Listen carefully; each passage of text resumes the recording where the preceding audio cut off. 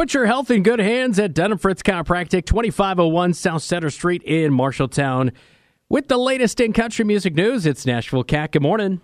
Good morning. Luke Bryan was at the mall in Vegas yesterday and surprised fans shopping for his Jockey Outdoors line. He'd basically come up behind them and pretend he was stocking shelves till they turned around and saw it was Luke.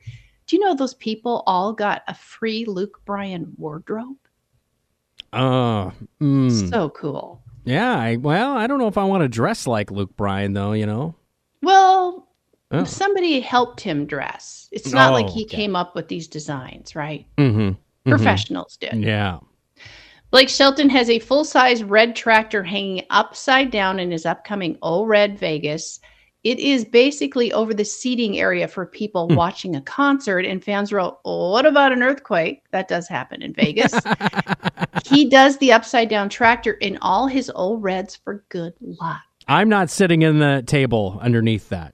No way. No. I mean, good luck. Can he do a horseshoe like everybody else? Yeah, let's tame it down there. We don't need tractors upside down. You know how they say there's always a first time for everything.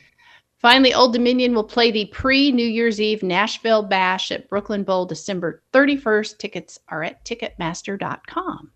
Ticketmaster.com. There it is. And get ready for fees, folks. We got fees on fees on fees. You got taxes and fees. It's just like your phone bill every month. I want to know where the handling fee goes.